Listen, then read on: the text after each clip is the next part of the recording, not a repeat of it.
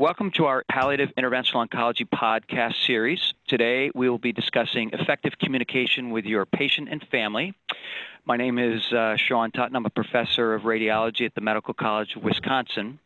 I'm joined today by a close friend and colleague, Dr. Frank Vicini. He's an interventional radiologist at VIR Chicago. He's also a longtime leader in the SIR, the SIO. He has been a great contributor to our field, so I'm very excited to have him discuss today's topic. Frank? Thanks for having me, Sean. Appreciate the invitation.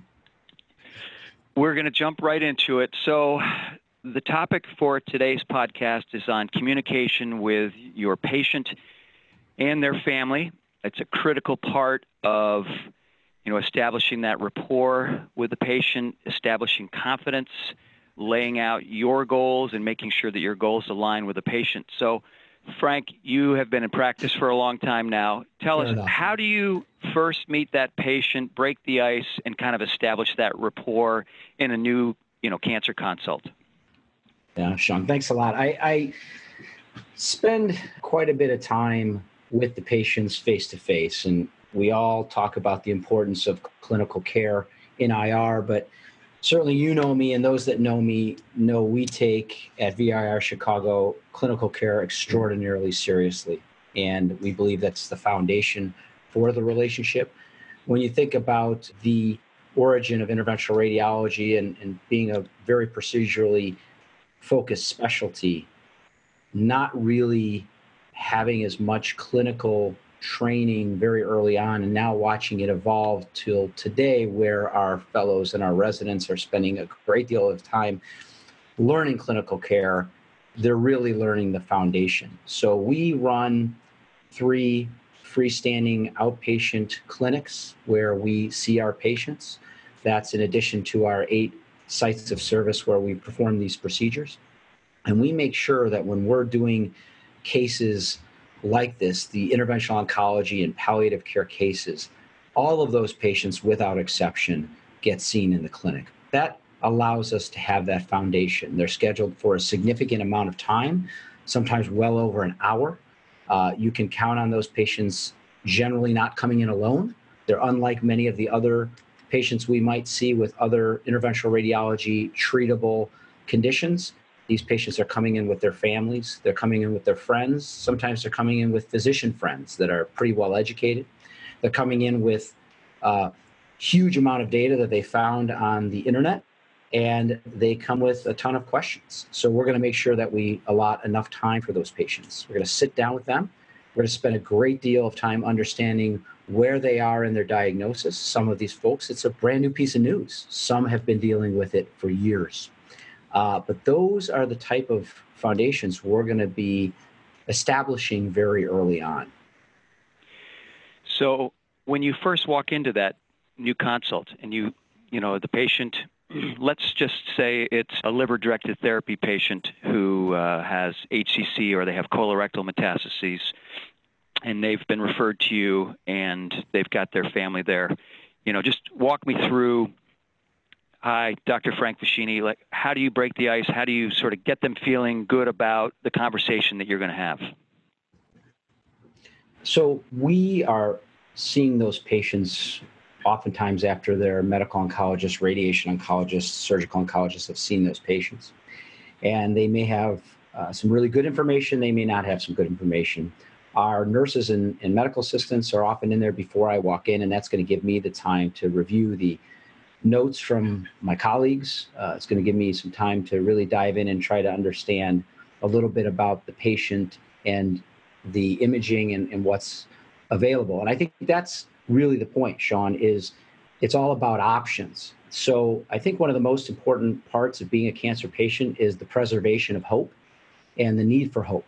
And whenever we have options, we generally have hope. And we want to make sure that these patients realize that if they're seeing us, generally, there are some exceptions where the patients are not good candidates for our therapies, but generally, we can provide them some level of pain management, some level of improved survival, some level of hope. And I think that's really the most important thing, is to very, very quickly get in there, talk to that patient, and discuss the fact that because they have some options, they have some hope. Once we've established they have some hope, we then move into what are their goals for treatment. As we see a patient that might be in their 30s, and you and I both know that that's becoming more and more common. Our younger cancer patients are getting to us now. Those are going to be perhaps a little bit of a different approach than somebody that's in their 70s or 80s. Not necessarily, but probably.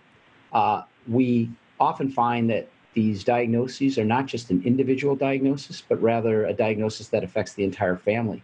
And so understanding what that goals of treatment for the patient is a really important part of laying the foundation. So once we've established there is some hope, we have some options.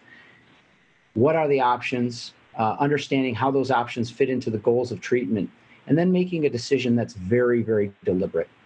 I think the other part, Sean, that I would say is establishing reliability very early. And the reliability is established even before you as the physician walks in the room. How did your staff deal with them? How easy was it for them to get an appointment with you? Did it appear as a team coordinated approach? Are you coordinated with your referring physicians? Or is it really more of a one-off opinion? And so I think those type of expectations being set before you even hit the room are really important parts of establishing a relationship with the patient. Yeah, absolutely. Are there any techniques over the years that you've developed where as you get into the room, what you're trying to do is create that sense that you as the physician, even though you've just met this person, understand what they're going through, even though you're not necessarily going through the exact situation? But is there a technique that you use to help them understand that you relate to what they're going through? Yeah. Sean, it's all about personal experience. And as we go through life, regardless of where we are in our physician career, we've probably had some personal experiences that will allow us to immediately draw ourselves to what that patient is going through. So unfortunately, as we become adults, we face adult problems, and we've probably had a loved one that has been ill. I always think that letting the patient know that you've sat in at least the chair in the room other than the physician chair is important. Maybe you've supported a mother or a father, a brother, sister, a grandparent. Maybe you've had a patient that really moved you, that you became close to. I don't think we as physicians should be afraid of being close to our patient. I think it absolutely increases our risk, our emotional risk. But we should welcome the opportunity to participate in that relationship and that decision making. So drawing it to a experience that you've gone through somewhere in your career is very important. We know it's becoming more and more common even for we as physicians to face health issues. And I'm not that afraid really of sharing that with patients. I think it's important to let them know that we have been in their shoes. And when we show that vulnerability and that humanity, I think the patient begins to increase trust.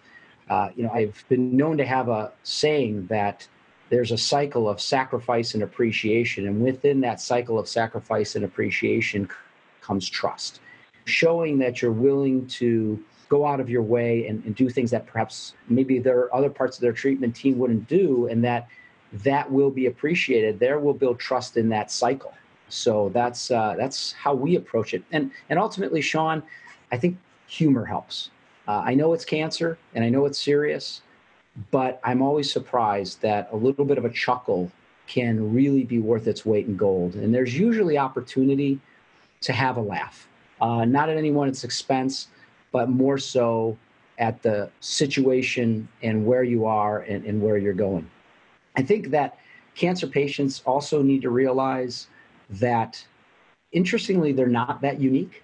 There are so many people that they're going through, and they like to know that other people are going through this with them.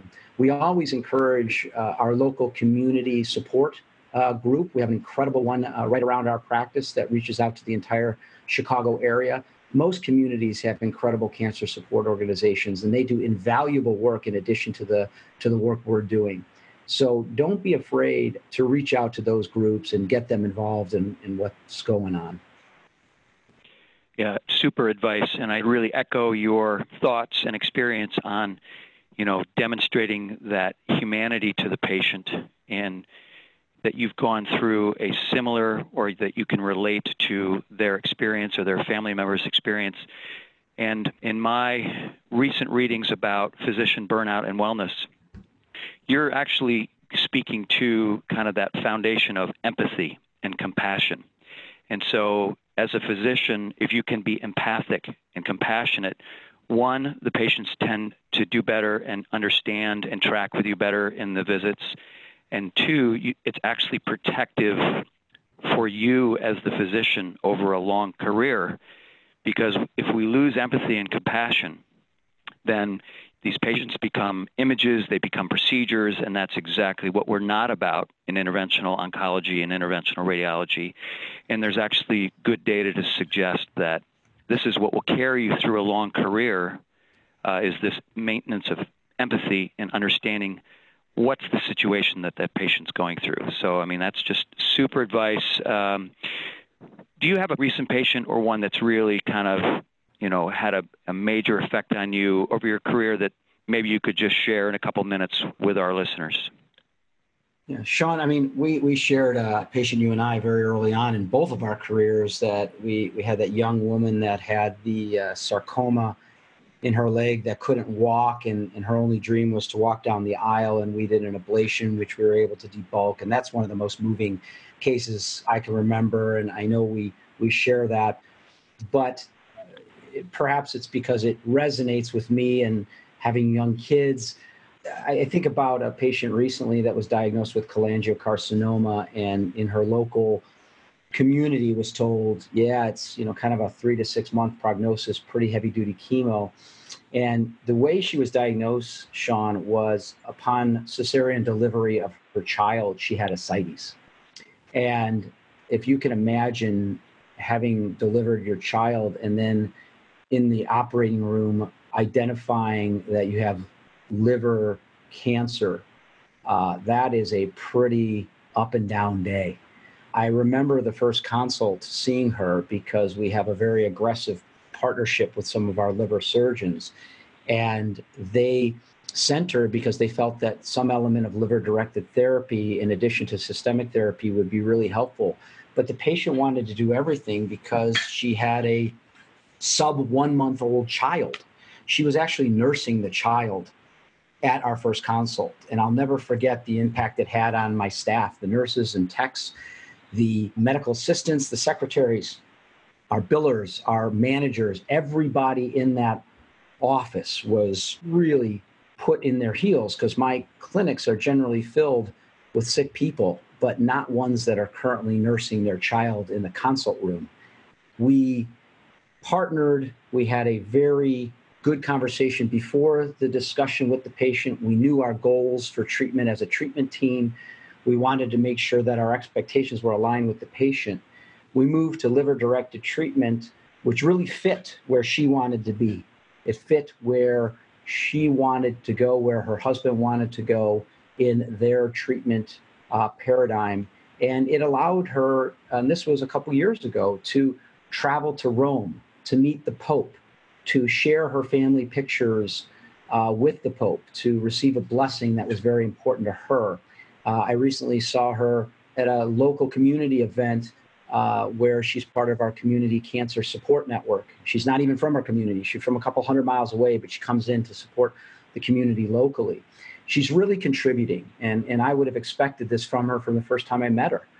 She wants to contribute to her family. She wants to contribute to her husband. She wants to contribute to her community of cancer patients at large. She's made an enormous impact, absolutely an enormous impact.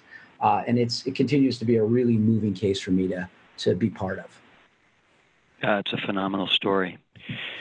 And, you identified something we talked about earlier, which is just making sure that your goals of care are really aligned with and in lockstep with the patient and her family. I mean, that's absolutely critical as you partner with these patients to, give them the appropriate therapies for, what their goals are, short-term and long-term. So appreciate you sharing that. I wanted to thank you for sharing your story, sharing your experience as interventional oncologist, interventional radiologist, and really appreciate you joining us for this important educational activity. Thanks a lot, Sean. Appreciate the opportunity.